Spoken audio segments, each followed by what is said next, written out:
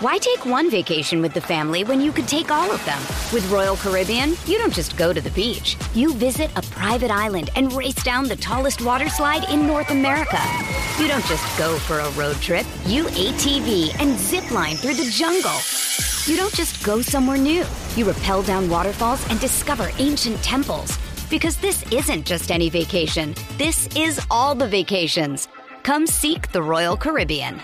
Ships Registry, Bahamas.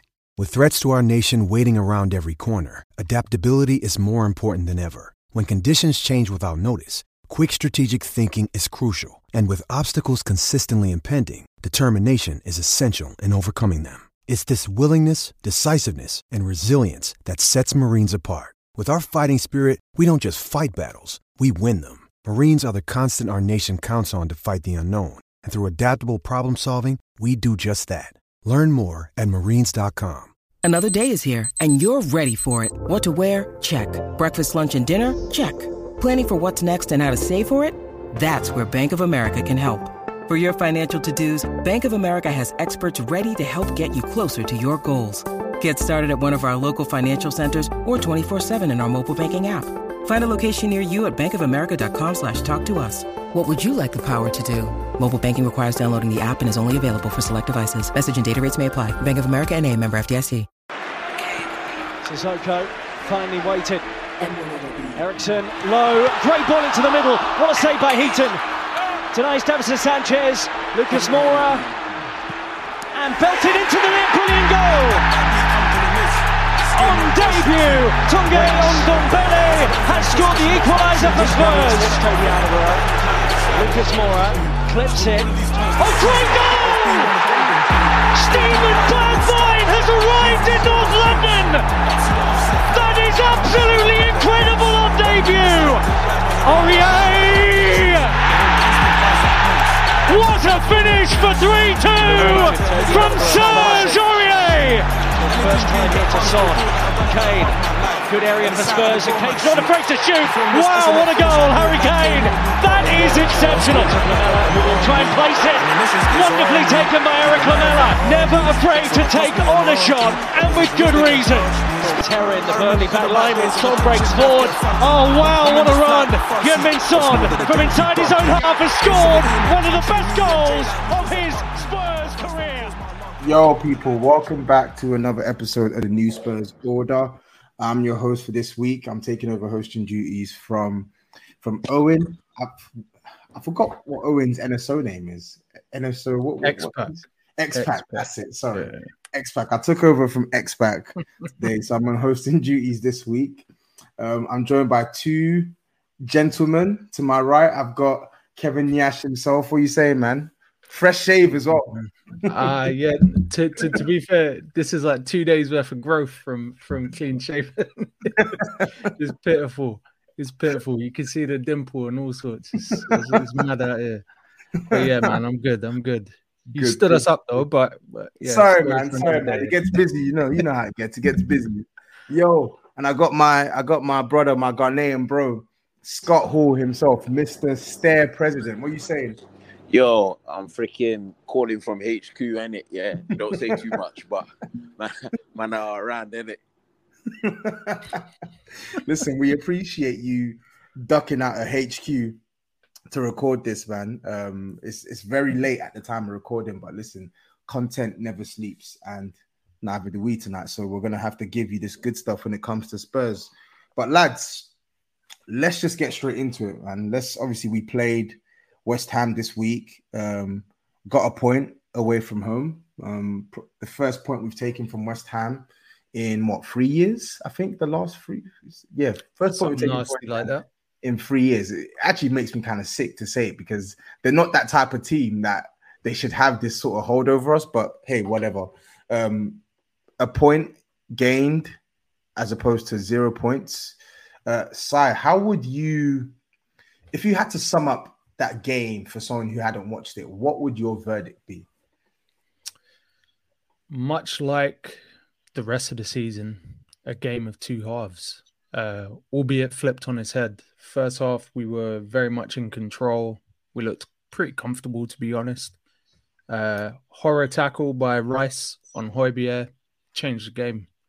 Second half, they were pretty much all over us for large stretches, albeit with us still having a few chances here and there. But yeah, definitely a game of two halves. And for once, we started well in the first half. So that would be my summary. But yeah, it's weird because you're right. Normally, we're quite like slow to come out and play, but I felt like I know West Ham, obviously their tactic was to try and sit deep and sort of put as many bodies as they can in the middle of the park, but I felt we played through that effectively in the first half. Probably some of the better brand of football that I've seen from us this season in possession anyway, since the Southampton game. But I felt, going into the break at halftime, 1-0 up, I felt like it was worthy.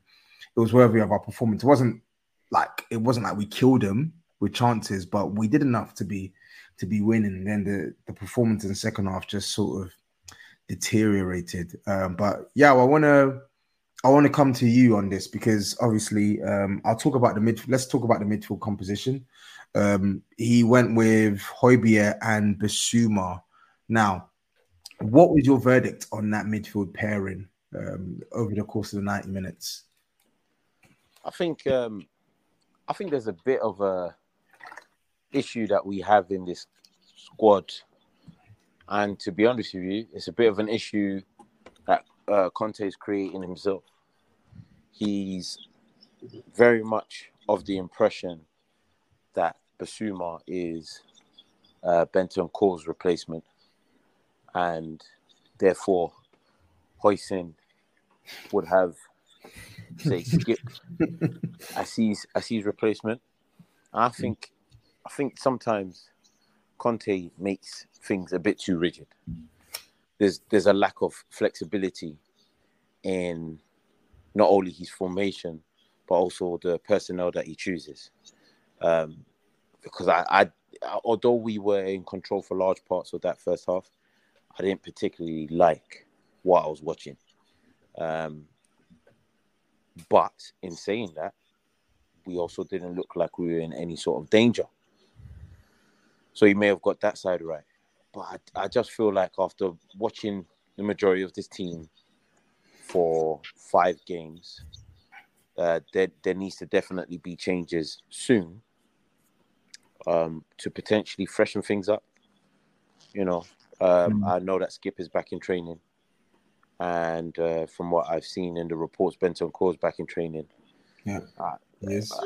I just feel like we've started the season with a 2 in the middle of the park, and a lot of the teams that we face have played 3 to combat our 2.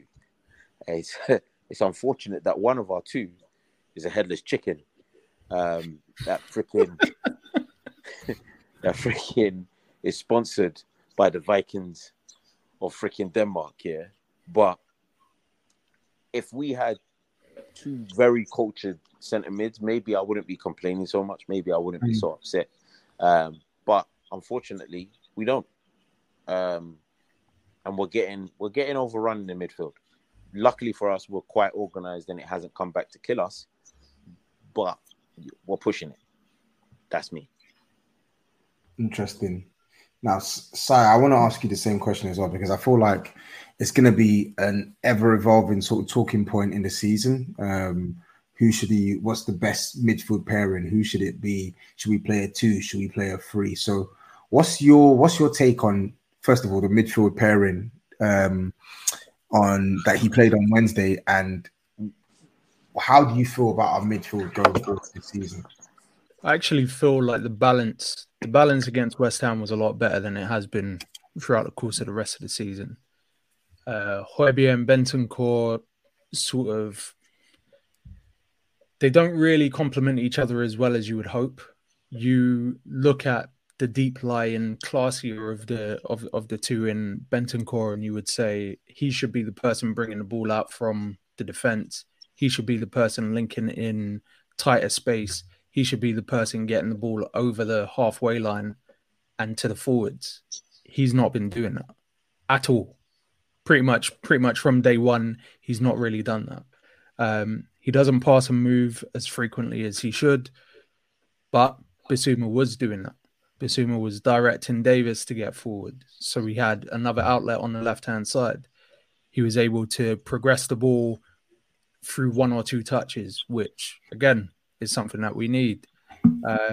Him and Højbjerg stayed pretty close together, but they staggered their line, so they weren't just holding hands the whole time. So we always had an option to kick out wide to then get it infield to the guy that was further forward, being Højbjerg.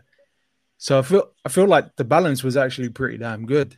We saw more underlapping runs by Davis, which is usually facilitated by the midfielder on that side actually linking play a bit, and also filling the position when he goes forward. Yeah, I was actually pretty impressed with the balance. I have to reiterate after the challenge by Rice, obviously Højbjerg's mobility, which is already an issue. He's not the most mobile guy at the best of times, but when you're carrying a knock, mobility being an issue, you sort of hamstrung Bissouma to basically just jockey and protect him. And I feel like that's where we started to lose control of the game. We saw, particularly in the second half, West Ham just pressed us until we shifted the ball out to the right-hand side and then became even more aggressive to force mistakes for Sanchez. That doesn't happen if you have a staggered line in midfield, if you have someone who's able to collect the ball from deep, shift the ball forward to somebody who's further up the pitch. If they recess towards the 18-yard box and just sit in, naturally, the whole team ends up sitting in. And we've been saying all season that we can't play out in those situations. So, yeah, man, I feel like more than anything, the balance was okay. The injury just fucked us, though. Interesting.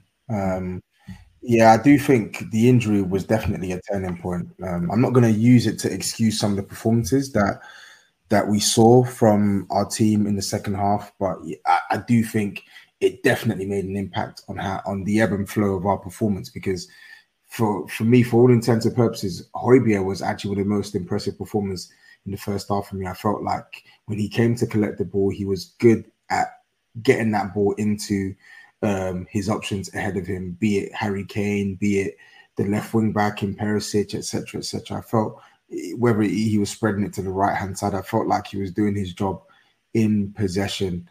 I felt Bissouma was a bit nervous in the first half. I did see him make some sort of baggy touches at times, misplaced passes here and there. It felt like a very, very nervous and underwhelming first half, but second half, I know the team performance wasn't good, but I do think his individual performance, in my opinion, improved. Like you said, when he started sort of directing people where to go, when he started passing, moving, I felt like you could see more of what Bissouma was about in the second half, and that was encouraging. And I think Conte alluded to that in his press conference that, like, yeah, he's a bit behind Højbjerg and Bentancur, not in terms of quality, but they've just played more. They just played more games than Bissouma, so he needs to sort of get himself into a rhythm before we can see like the best of him. But we know what he's about anyway. But anyway, let's talk about the two parts of our team that, for all intents and purposes, have actually been sort of our success and failure this season. So it's our defense and our attack. Because 5 games in, 2 clean sheets, I think 4 goals conceded. So that's the joint second least most goals conceded in the league so far, plus 6 goal difference, scoring in every game, etc., etc. How would you rate our defense on Wednesday, Yao? Because Sai spoke about the impact that West Ham's tactics had on us in the second half, and a big casualty of that was our defense. Like they really suffered in the second half, and it wasn't even suffering by sort of shots being peppered at them. It was suffering because they were receiving the ball and they were being pressed and they didn't know what to do with it. So, yeah, talk to me about that defense, man. Talk to me about that defense. It's not a ball playing defense. Never has been. Yeah. I mean, Dyer's all right, when he tries. Davis he's had a long career. When what does that mean? What does it mean? Don't laugh. I'm being deadly serious. Yeah. But when there's no fella, when there's no cootie in your back line, bruv, it's long, bruv. It's a headache. Yeah, let me tell you this now. Davinson Sanchez, yeah. Listen.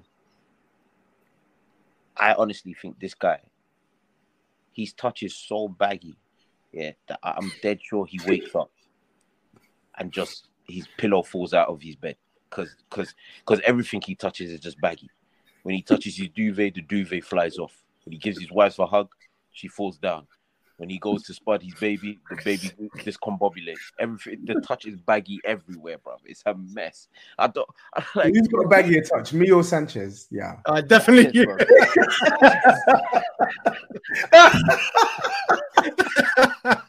We saw the footy golf. We saw. Oh my god! Bro. We saw it all, man. Bro. You know what? Sanchez almost had a bicycle. That's what He did, didn't he? He's moving mad. You see, this is the maddest thing about our team here, and the way Conte set it up. This is gonna sound nuts here, but the way Conte set it up here, like we're hard to actually beat. Like we're hard to actually beat, but it's not pretty. This is the problem. Yeah, it's not. Back in the day, we had Toby and Jan, yeah. So when we were hard to beat, it looked easy. It looked pretty. Jan will get on the ball, find a man with a nice inside pass, turn, and we're off again. Bruv, we get the ball at the back, yeah. Dyer goes to Davis. Davis does a little stutter step, goes back to Dyer. Dyer's like, okay, cool, I'll go out wide to Sanchez. Sanchez brings it back to Dyer. Dyer goes back to Davis. Davis goes to Hugo. It's a mess. No, everyone's shook. Do you know what? That last point is the most prevalent though. I don't think Davis is actually a bad ball player. I just think he's just not willing to take a risk. If the ball's not immediately on, he's not taking it. And they're all shook. It can't run, bruv. And that's why we invite pressure. That's legitimately why because none of them, not one of them, trust themselves to beat the press. So because they can't beat the press, they got to pass out of the press, and they don't trust themselves to pass out the press. So it's just hella pressure, and then we end up giving the ball to a guy that's been fighting soberism for decades, bro. This is. Hey, listen, we can't continue like this because we might hold a real ugly one, but at the same time, the defense has actually been good. Not pretty, but functional. I think that's the biggest distinction to make because you get a lot of people that, and in some respects, rightly so, you wouldn't go into a season and have those three as your starters, right? But we've already seen how different the complexion of the team looks when Romero is in the team. The balance is right. Davis is a little bit more energized. He knows that he's an outlet because we're going to funnel the ball down the right-hand side as much as possible so he can get forward. He'll be in more space. He's not as close to goal, so he can be a bit more expressive. Dyer knows that he has somebody who, if he fires it at feet, is going to control it. We also have someone who can direct Emerson to actually being a little bit more adventurous as well. The issue is obviously when you have someone like Sanchez come in, who is limited, but has also been playing pretty well defensively. He's not made any glaring mistakes. He's been robust in the challenge. He's made a couple last-ditch blocks, all sorts. Just not good with the ball at feet. And I think a large part of it is down to confidence. Fans don't fill him with any confidence, that's for sure. But also there are limitations in the player himself. So as much as it's not ideal, I feel like in an ideal world, we have two players on that right-hand side who are competent with the ball at feet. But as a stopgap option, he's not that bad, especially if we are hard to beat. I'd rather not lose games than be really expansive and get slapped 2-1. Like I'd prefer that. Yeah, no, I definitely agree with that. But I think with my thing with Sanchez and Everson is that, like, it's not even that, like, they're, you know what, they're not good on the ball, but You can't have them both. Yeah, you can't. Ideally, you want both, but you can't have both. But the thing that I don't get is we're playing in a system where the ball playing is quite important, and it almost feels kind of harsh that you're highlighting. I say yours, and we as Spurs fans highlighting Sanchez and Emerson, because you're right, for defensively they've actually done their job. Like I keep saying it, Benrahma, when I've watched West Ham, has been West Ham's most dangerous player. Did anyone even get any sort of whiff of Benrahma in the game yesterday? No. Emerson didn't give him any change whatsoever. He got handled. Sanchez defensively has done his job. Like, these guys are doing what they're being asked to do defensively. But the problem is, when we play the way we want to play, the way that we are being coached to play under Conte with the ball at our feet, for me, they're just too big a liability. They are. And I think it massively impacts the way we play. It massively impacts the way we play. And I'm not putting it all on them, because we're going to talk about the attack in a second. But when we're looking at the defense, they incite panic. They incite chaos, in my opinion, when their ball's at their feet. And that's not good. That's not good for the back line. Those two guys on the same side, it doesn't work. Like, it just doesn't work. That for me is more concerning than anything else. I think if you had someone like Doherty on that right-hand side with Sanchez, I don't think it looks as bad. And that's the God's honest truth. I'm not a fan of that guy. Matt Doherty is not my type of player, but you know that he can play a pass infield and he's comfortable to do it. You know he can play a ball down the line and he's comfortable to do it. You know he can play a 1-2. You know he can do these things, and you don't worry when he's on the ball.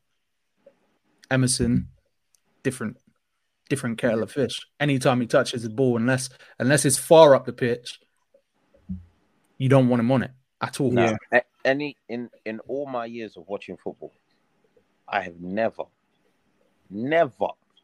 in my life thought I would ever see a Colombian and a Brazilian on the same side and both of them stink.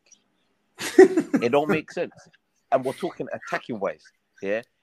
Think of every Colombian.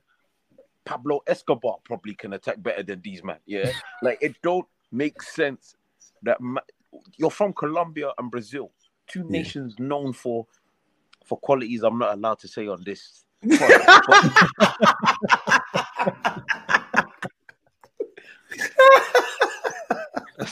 That's for another time. That's for another time.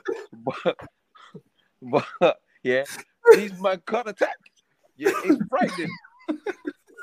When did these two countries become defensive leagues? All right, bro, sort it out. Nah, you need to be banned. I swear. Touchline off the dark. No. Honestly, bro. But no, I think you're right. Yeah, it's actually scary how poor they are as a duo on that side, and I think it's definitely something that Conte needs to rectify, because the window's closed now. Moaning is not going to change anything. And yes, I say this, and I will moan in a week's time or whatever, but they're here.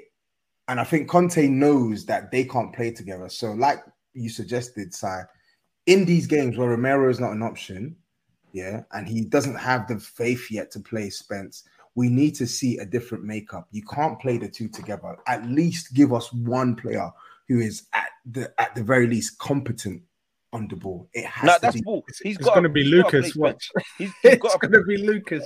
No, that's bull. You know my problem. Oh, it's not cool, Yao. It's not cool. It's the triangle again. Oh, no, because my whole thing is, yeah, like, I'm not gonna lie to you, man. Yeah, I'm like 3 games away from punching up Conte.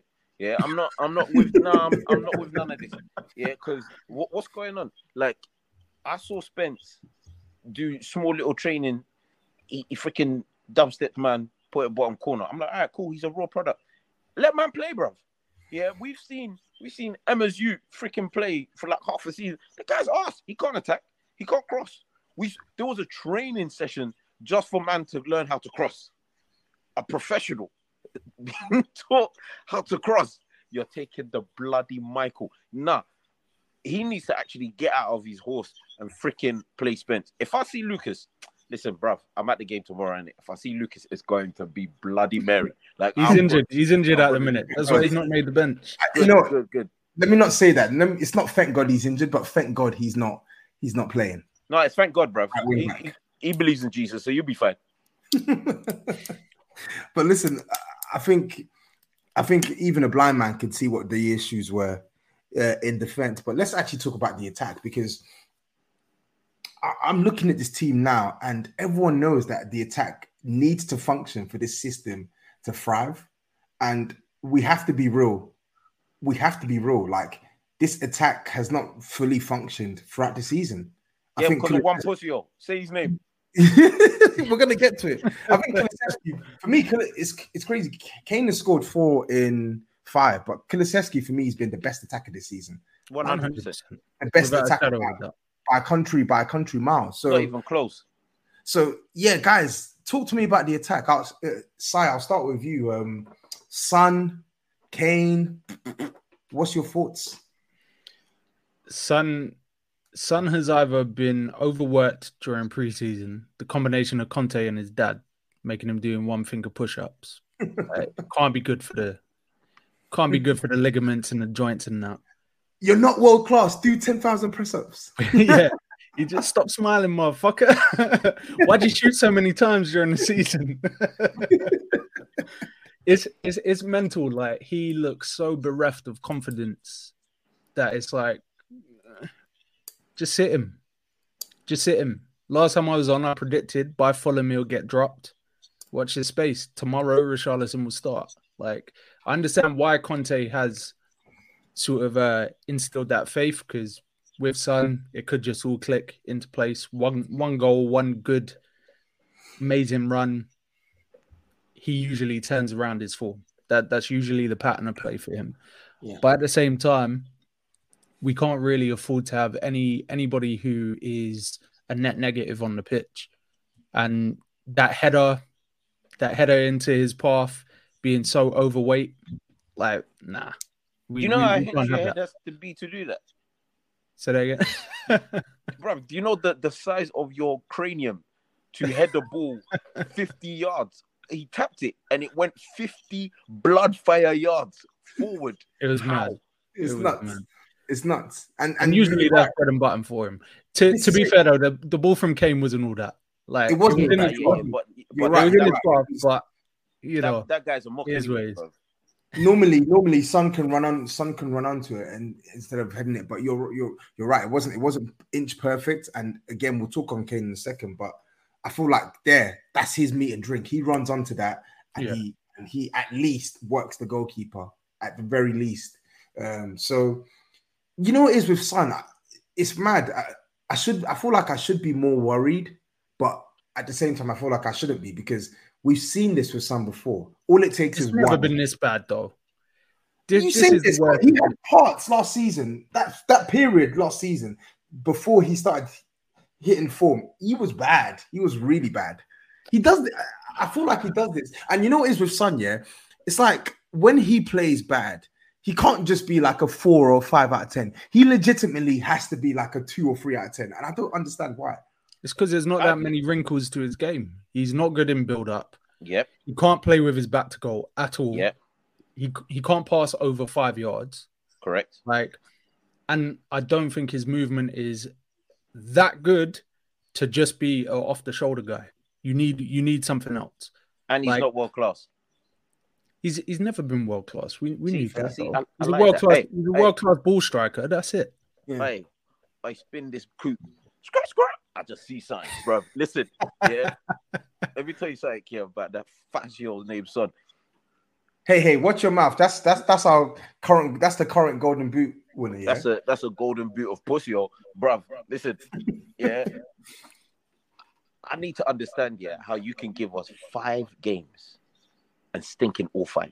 Yeah, and I know everyone's going to be, oh, no, but he was all right against Southampton. Big man, go rewatch that game. No, he was trash. He wasn't yeah, he was trash. The assist, though. The assist. Numbers on the I board. don't Yeah? care, but no, I don't want to hear numbers, bro. Don't give me numbers. That's what Kane does. Kane does numbers, yeah, to keep man quiet. He's like, yeah, I stunk, but I gave you man 2 goals in it. Scrap! Like he does all of them nonsense. I ain't got time for that, bro. Cut that. Yeah. Listen, I'm not even a big fan of Richarlison. I'm not gonna lie to you. Yeah, I don't actually rate him like that. Yeah, but and this is a big but. Yeah, every game that he's come in on, he's impressed me. Like he's come on, energy. Like he's tried to get parts in the game. I think it was against, who was it at home that we won 1-0? Wolves came on. I was like, oh, he ain't gonna take on his man. Then boom, took on his man, and he was off. Obviously, the finishing was disgustingly poor. Yeah, but that's for another day and another story. But I like that he's got this little edge to him. He's like, yo, man, want to chat crap about me? I got bars for you, innit? Yeah, and I like that. Yeah, no more Mr. Nice Guy freaking doing interview with Gary Neville saying, I want to be an NFL player, bruv. You know who you are, Mook. I wonder who you can be talking about. I wonder who you can be talking about. There's only one Mook in this club, bruv. Yeah. His name is Harry. Yeah, and it's not Winkle. Listen, all I'm saying is this, yeah. The baddest thing we did, or the worst thing we did this transfer window, is not get a second forward that could bench or potentially bench both Son and Mook, because one of them has to start. It's inevitable, just by like the lineup that we have. One of them has to start. Yeah. And in fairness, Kane's got 4 goals. Yeah, it hasn't looked great, hasn't looked pretty, but he scored, and he scored some important goals. That's good. Yeah. Whereas Son has stunk up the place for 5 consecutive games, easily. Yeah. So next game, Fulham tomorrow, he should be dropped. Yeah, but there should be that fear in our strikers that, you know what? If I'm not stepping it up, I could be riding this bench for a few games, and it could be I don't get back into this team to the Carabao Cup or the FA Cup. And no top professional that wants to be at the height of their game wants to be riding the bench. Look at Ronaldo. You know what it is though? I think with that though, getting 2 players in one window that can genuinely provide competition for Son and Kane, that's a lot of change. That's a lot of change, personally. And I feel like Richarlison, I think he can cover both, but he can cover both positions. And to be honest, I want one of Son or Kane on the pitch as much as possible, because they will eventually start playing well. And we all know what happens when they play well. When they play well, the rest is history. It's just... I feel like Son doesn't really complement the other guys that we have, though. If you had Richarlison and Son, yes, I don't think that dynamic works as well as Kane, Richarlison, and Kulu. You get what I mean? Yeah. When naturally Kane is, for all intents and purposes, our best player, vice captain, he's going to be the last person to get rotated. Yeah, and that's fine. I can live with that. But like, we're in a decent enough position where, bruv, I'm honest with you, like just drop my man on the left to the bench. Just drop him completely and let Richie get a few run of games, because what Richie would do on the left, it might not look as nice as what Kulu does on the right. Yeah, but it's similar. Like, he won't hesitate to take on man. He won't hesitate to be very direct. And that's what Kulu does. Kulu is very direct. Like, I don't think people really notice how direct he is. He's very direct. He turns and he makes a beeline towards the opponent's goal. And it's nice to have that on the opposite side. Whereas Son, in his current pomp, will get the ball and pass it back. Get the ball, pass it to the middle. Get the ball, pass it back. Jesus Christ, man. Take on your man. That's all I ask. I hear it. Listen, now, our dynamic duo are not functioning, but boy, they're going to hit form soon. They're going to hit form soon. They'll come as soon as Kane starts actually playing in build-up as well, though. This motherfucker with the Hollywood balls. Oh, yeah. He needs to chill. He needs to chill, man. Jesus. I'm pretty sure that the average length for pass has to be over 20 yards for this motherfucker. Like, it's ridiculous, bro. It's ridiculous. He literally turns away from the easy pass to play the diag. Yeah, I don't understand it. We know, brother. We know you got it in your locker. You don't have to do it every single time. Because he is stupid, bro. You know what I think? Hey! That's Harry Kane MBE. Watch your mouth. He is not stupid. That is Harry Muck until I see armpits. When I see armpits and silverware, then man can get his name. As I told you, that's a muck until I see armpits. If I don't see hair, with silver above it, bruv, big man, keep it over there. Yeah, listen to what I'm saying. Yeah, because I remember towards the end of last season, you said you're taking him off. Listen to this as well. You said you said you changed his name from Mook. After the NLD. You said something about taking Mook off his name. So what's changed? Yeah. I took Mook off his name and gave him Harry, but then he just returned back to Mook at preseason, bro. Nasty, you're a nasty guy anyway. But listen, before we talk on Fulham, let's actually talk about the window, because of those who live under a rock. The transfer window closed officially yesterday evening. So yesterday being the 1st of September. Guys, I know we went through the exercise of rating the window by 6 different categories. So I believe the first category was business timing. The second category was squad depth, I think. Was it squad depth? Let me pull it up. Let me get it up. Let's see. Squad. Yeah, so business. Yes, so I got it up now. So business timing. Second category was key problems. Third category, squad depth. Fourth category, starting 11. Fifth category, outgoings. And the sixth and final category, value for money. So, Sai, you may as well kick things off then. So, what was your rating across the 6, and what was your explanation behind each individual rating? Why take one vacation with the family when you could take all of them? With Royal Caribbean, you don't just go to the beach. You visit a private island and race down the tallest water slide in North America. You don't just go for a road trip. You ATV and zip line through the jungle. You don't just go somewhere new. You rappel down waterfalls and discover ancient temples. Because this isn't just any vacation. This is all the vacations. Come seek the Royal Caribbean. Ships Registry, Bahamas. Let me see if I can pull it up quickly. All right, so for business timing, I gave it an 8. The majority of our business was done early. They got a preseason. That's what Conte said he wanted. That's the earliest I can remember us getting business done. And for all intents and purposes, if we got 2 more signings at any stage in the window, I would have maintained that score. Addressing key problems, I gave it a 6. I felt like we needed a right wing back. That for me was the biggest source of concern, and I did really, really badly want somebody to take over the starting spot on that left centre back spot, more than anything else in the window. Squad depth, I gave it a 7 because across the squad, Bergwijn got upgraded, Harry Winks got upgraded, Galini got upgraded, and we upgraded by actually having some sort of depth at left centre back.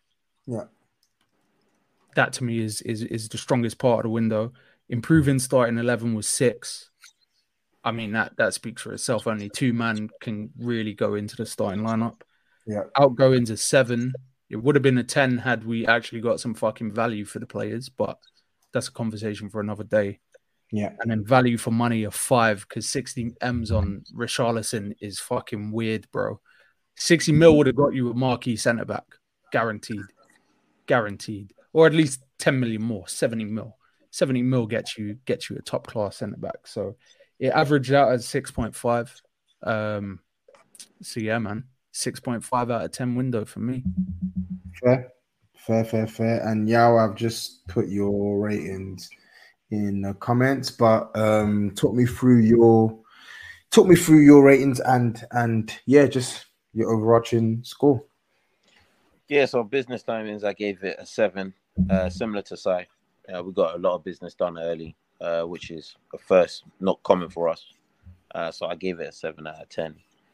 Addressing key problems, I gave it a 5 because I felt like missing out on those two key areas were what they were very serious to me, and I don't feel like we fully addressed them, but we'll obviously see how the season develops.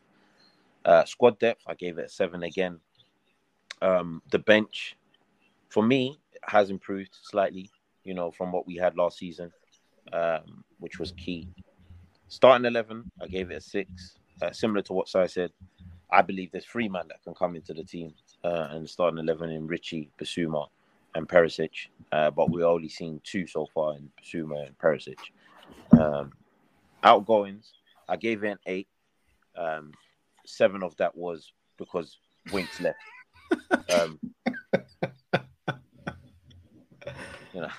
It would have been higher if it was a permanent transfer. I'd have given it a 9 out of 10 if that guy got out of the club. Seriously, yeah, like that guy's poo, bruv. But I feel like, funnily enough, the outgoings needed to be loans to kind of get the value up of those individuals that are out of the club right now, because I don't think we would have got what we want or top dollar for any of them on the basis of what they've delivered over the last season and a half, because they've all absolutely been poo. So a lot of them, from what I remember, is loan without an option to buy, which hopefully doesn't come back to bite us. I hope that they actually have a good loan period, come back and get kicked right out of the club for maximum value, because that would be fantastic. And the final thing was value for money. It's 5 because we barely got anything. Dele Alli's gone to Besiktas. We missed out on P's there. like we're getting squandered like left, right, and center. But it's fine. I don't really care because these men are at the club. But I read something today that apparently, there's gonna be some sort of like spending cap coming into the league that will affect how much clubs can spend and their wage structures. Now, I don't know if that's going to help us, if that's going to benefit a team like us. In theory, it should. But in truth, I don't really think it will. I think next summer and this January coming are 2 massive windows. In fact, I think this January might as well be the biggest window of them all, especially coming off the back end of the World Cup. We're going to need some reinforcements. I feel like we're going to need at least 4 players in January. 4? Yeah. Who they are, I couldn't tell you. And I don't think we'll even get the 4. But I'm saying for the remainder of the season, with the amount of games that we're playing before the start of this World Cup, and the amount of games we're likely to play towards the back end of the season, we need bodies, man. Because I don't think Skip is going to make it through another 6 months without breaking his toe. And hoisin is just sauce that you put on a duck. Yeah. Leave him alone. Yeah. So all in all, yours came up to average of 6.33333, so lower end of 6. So I think everyone is pretty much on the same wavelength in terms of like their overall score. My brother. Pardon? We got to ask. We can't just let you throw it off the backboard for yourself. Like that's not how we do things. Ask me again. Go on. What did you score to win the Goldberg? Calm. So I initially had business timing at 8, but I've dropped that down to a 7. And my reasoning for that is I do think we were really good in getting the players in early, like getting 6 players in before we kicked off our pre-season tour was really good and probably unprecedented when it comes to Spurs, as long as I've been a fan. But then the reason why I demoted it down is because I feel like since then we had like a gap between pre-season up until the end of the transfer window where you just needed 1-2 more players to sort of give us that extra bit of confidence. And it felt as if they had a massive amount of time to get the work done, yet towards the end of the window, we're seeing panic bids for Dan James. We're seeing loans for Tanganga, Sarr, Gill that have been cancelled because the club have failed to get their targets, etc., etc. And maybe I'm being a bit too critical, but I felt like that kind of sort of affected my score on the business timing. Key problems, I would say a 6 for similar reasons that you lot have given. Left wing back was addressed, midfield was addressed, attacking options outside of the front three was addressed, but left centre back was not addressed. Right centre back is still so and so. We don't know how Spence is going to be this season. We don't even know how many appearances he's going to make for Conte. Squad depth, I gave it a 6 because I do think we've improved our team by quite a bit, but there's still gaps in this side that can hamper us, as we're seeing right wing back, right centre back. And I feel like, weirdly enough, it wasn't even in my head at the time, but seeing how much game time Kulu's getting with the amount of football that we're playing, we need a contingency plan for him. And I don't think we have a like for like off the bench. I would like to see Brian Hill there, but to be honest, I don't think Antonio Conte is going to give him a sniff. Starting next side, I gave it a 6. Bissouma and Perisic, the obvious candidates that go straight in. And I think Spence, with game time, I feel like he can challenge. He can sort of oust whoever's ahead of him and be a starter. But I feel like I wanted at least one more guaranteed starter, especially in that centre-back role. We didn't get that. Outgoings, similar reasons to you guys. I gave it a 6. Actually, I changed it to 6.5, to be honest, because we did really well to get rid of all the players that Conte didn't want in this squad. Name them. Winks, Endom, Reguilon. Actually, to be fair, he wanted Bergwijn, didn't he? He should have kept Reguilon around the club, though. Joe Rodon. I wonder why you say that. Too sweet. But yeah, I think around like 5 or 6 players were moved on this summer, and there should have been more, to be honest. I think the only damper on that is like we didn't really get a lot of money for the ones that did leave, but I'm also quite aware of the fact that most teams in Europe are broke. Like outside of the Premier League, they're broke, and they really can't afford to even pay us the chump change that we're asking for some of these players.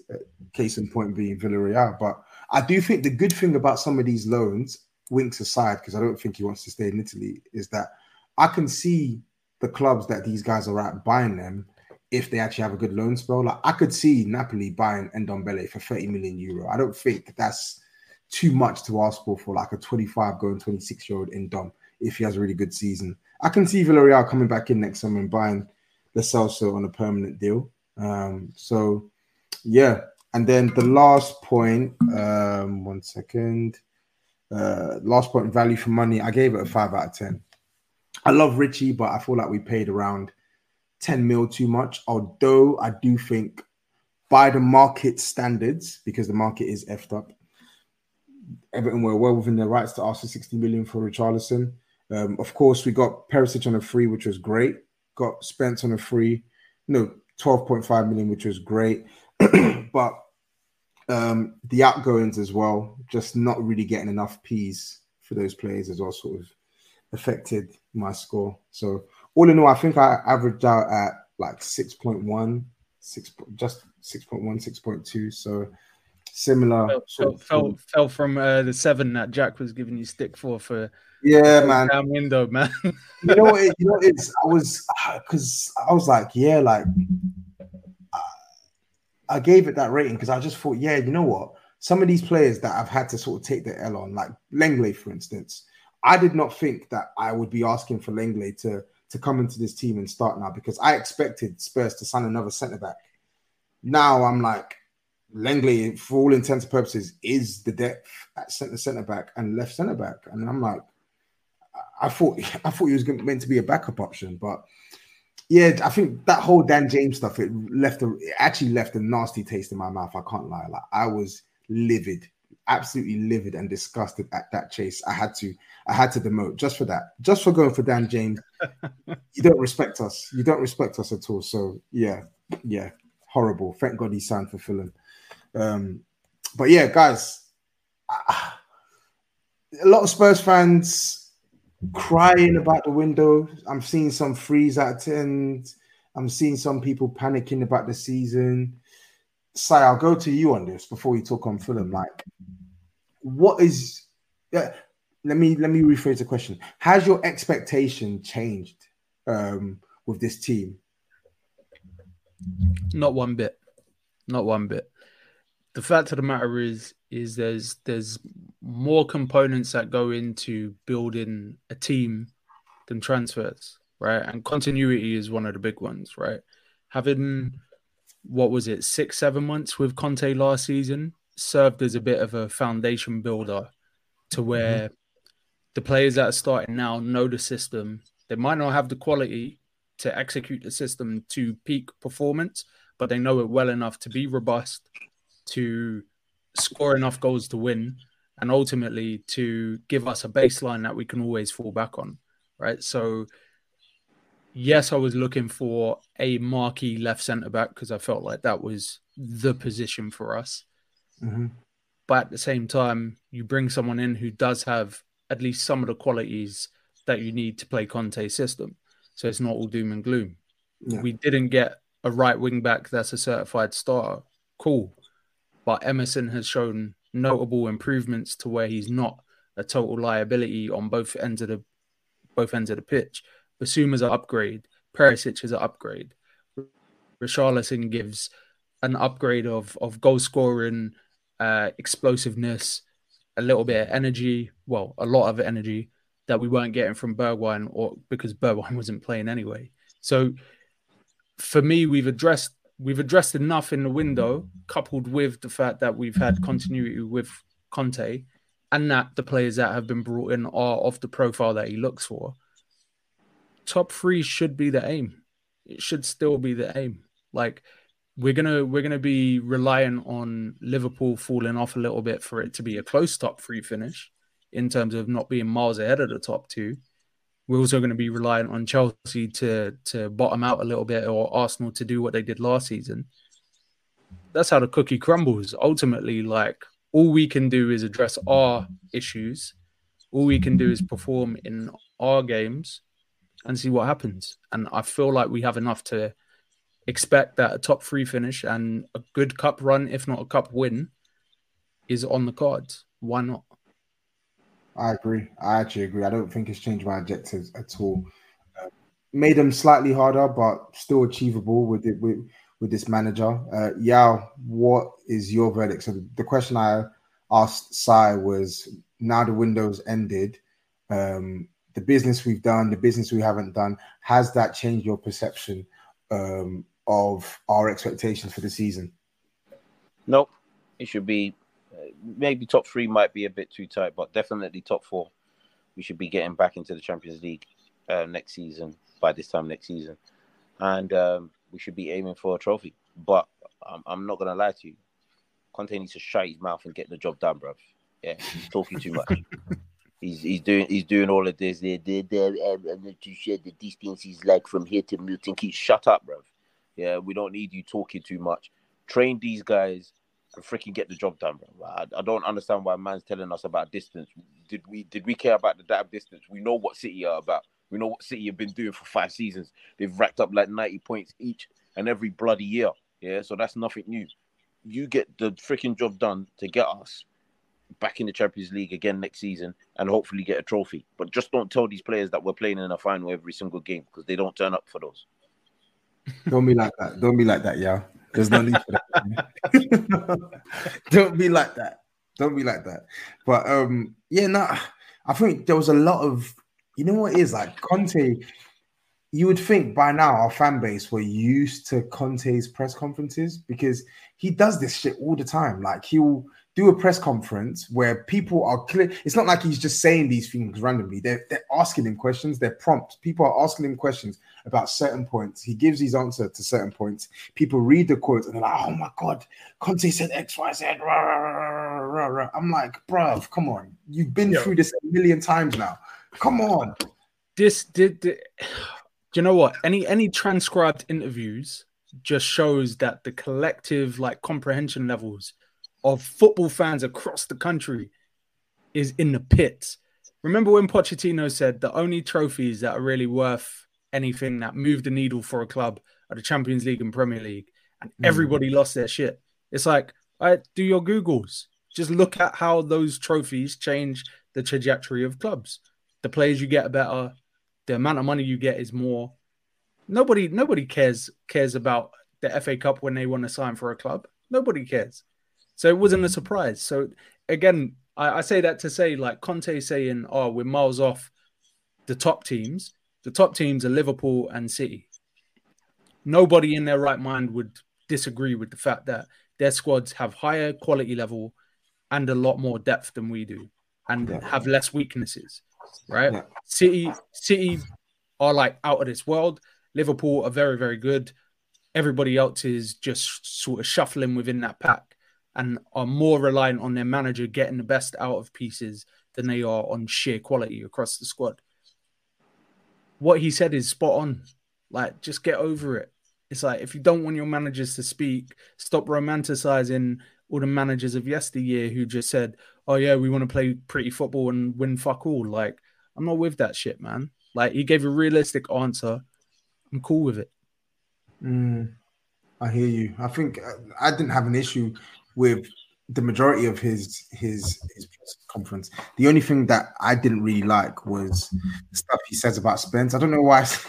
I don't know why Spence is the fool guy, and I know he's not saying it to sort of chastise Spence, but why does Spence have to be the example of Spurs prospect, etc., etc.?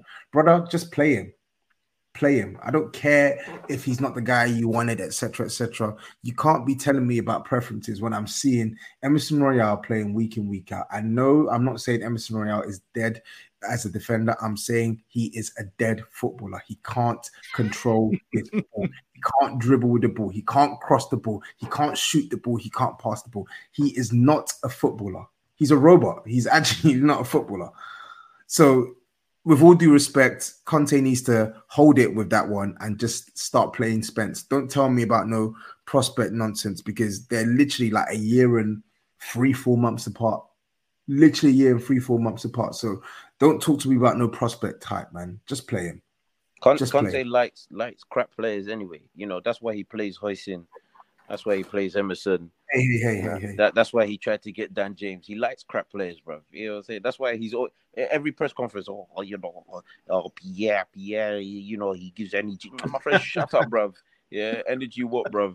What is it? Always comes back to this, doesn't it? Always comes back to Højbjerg. It's ridiculous. This guy, we could be talking about anything, and he'll bring it back to Højbjerg. Because that guy's ass. He needs to get what I did with Winks. Yeah, he's my next target. This guy has to go, bro. Yeah, I'll get him out. I'll get him out of this club. I promise you, I will. I told you I'll get Winks out. I got him out. I will win. I won this season. I'm gonna win next season. Watch. Impossible.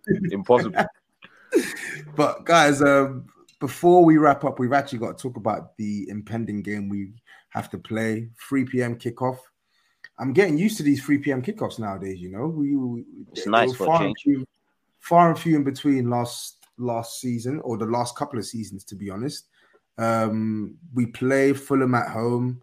Not quite 12:30 kickoff, which is good because I feel like we are very, very sluggish when we get the early morning kickoffs. So 3 p.m. sweet spot. What are you guys expecting tomorrow in terms of both the lineups and the performance? I'll start with you, Si. Fulham's pressing against Liverpool shocked the shit out of me, in all honesty. I've never seen a team stick it on Liverpool like that. And if they do that against us, there's one of two outcomes. We either hit them on the counter and just absolutely destroy them, or it becomes like a real scrappy Wolves type performance. And that those are the two options. I'm hoping that with Romero back potentially, and with Basuma maintaining his spot in the team, that we'll be able to weather the storm, if you will, and just sort of hit them on the break, score early, potentially score often, and just dead the game in the first half. But that is me being optimistic. Yeah. Because you make a good point on their press, but I saw a different performance against Arsenal. Against Arsenal, obviously they'll switch up their tactics depending on who they're playing, and I imagine they will have seen how much success some teams get when they press us high, even though it is quite high risk with the players that we have in behind. Do you feel like there's a chance that they will just sit in like they did against Arsenal and just try and soak? No, I think that comes down to play style. I think Arsenal are very, very patient in build up. Liverpool are very much triangles, get the ball towards their forward line as often and quickly as possible, and they play a really up-tempo game. So if you press them and you cut out that ability to sort of make passes off instinct, which is a thing that we try to do, it becomes a lot more difficult for a team to build up. Arsenal are going to maintain as much of the ball as possible. They're trying to be what City are in that respect, just sort of lull you to sleep, hit you with little cutbacks, all of that shit. So I think sitting in against those teams is a little bit more sensible. Against us, I think everybody knows what the blueprint is. We've seen 5 games where teams have literally done the same exact shit, pretty much tried to press us, either got hit on the counter or managed to make it a tough day for us. So I expect it to be more of the same. If Sanchez plays, expect to see the whole left side of our team just cut off. Yep. Trying to get Sanchez on the ball, trying to nick it from him, and try to hit us with Mitrovic on the back stick. That will be their game plan if we allow it to be that. So we just have to be assured in possession. We need guys who showcase some press resistance, and we need our front line to be clinical. And I do expect to see Richarlison come in for Son. If he doesn't, then Son has to bag. He has to bag at least 2, because there should be opportunities for him, and he can't be so wasteful. Therefore, I think we actually owe Fulham one as well, because the last time they were in this league, they got a point against us. To be fair, they actually played better in the second half, but we had a couple of chances in the first half. We wasted those chances, and we ended up drawing the game. But Yao, I'm going to come to you on this as well. What are your score predictions for the game? And similar question to Sion, what are your expectations on the ebb and flow of this match? Like, when you look at the opposition we're playing, like, what's the obvious threats, and how do we counteract those threats? The obvious threats is definitely going to be their press and the back thick ball into Mitrovic. In fact, any cross into Mitrovic is going to be very, very difficult to deal with. I think we've got to be confident and beat their press. I think we've got enough quality to beat them. Whether we've got enough quality at the back to stop them from scoring is another question. I think the final result could be anything similar to Southampton, where it could be 3 or 4-1, or similar to the West Ham game, where it could be a score draw, maybe a 2-2, because I do think Fulham have goals in them. Fair. Sai, score, what are you going for? I feel like we need a result, a big result, a 3-1. A 3-1 at home against Fulham should be doable. Fair. Especially going into the Champions League week. We need to go into that buoyant. So, yeah. And I guess, I echo pretty much your thoughts and Yao's. I've said 2-1 all week. I feel like there's going to be more goals in it for us. But I don't know. I can't see us keeping a clean sheet, which is annoying. But to be honest, just win. 2-1, 3-1, 1-0, 4-1. Just win. Get back to winning ways and keep it stepping for Champions League football. That's what I'm going for. I want to put you guys on the spot. If Richarlison starts tomorrow, is he bagging? Yeah. I think so. Yeah. Fair play. I think so too. I think if he starts, he scores. But I think that's it for us, guys. Obviously, I think tickets are sold out now. But for those who are still listening, we've got the Touchline live show this Sunday.